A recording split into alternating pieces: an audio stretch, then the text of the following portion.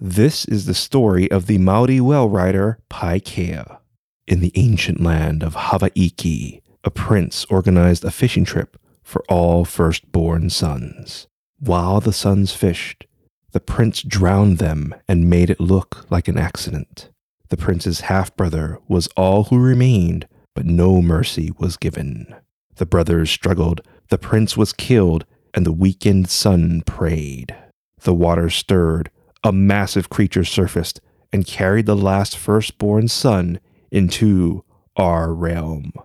Upon entering our realm, the well and Paikea arrived at Mercury Island, then proceeded down New Zealand's coast.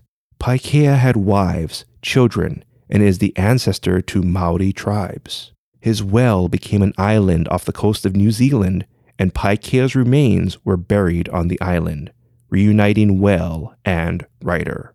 As for who created the Pacific Ocean whales, some Pacific cultures say the whales were created by the sea god, while others say they came from the god Tini Rao. While there are others who rode whales, Paikea is the original whale rider. Of course, when people hear whale rider, they may think of the 2002 independent film The Whale Rider, which is based off the novella of the same name. It should be noted that both novella and film were very upfront about the story not being based on any real family or events.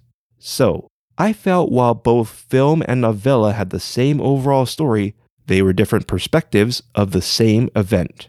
But let me know what your thoughts were. Please use our Well Rider affiliate links to support our show, enjoy the story's variations, and let me know your thoughts.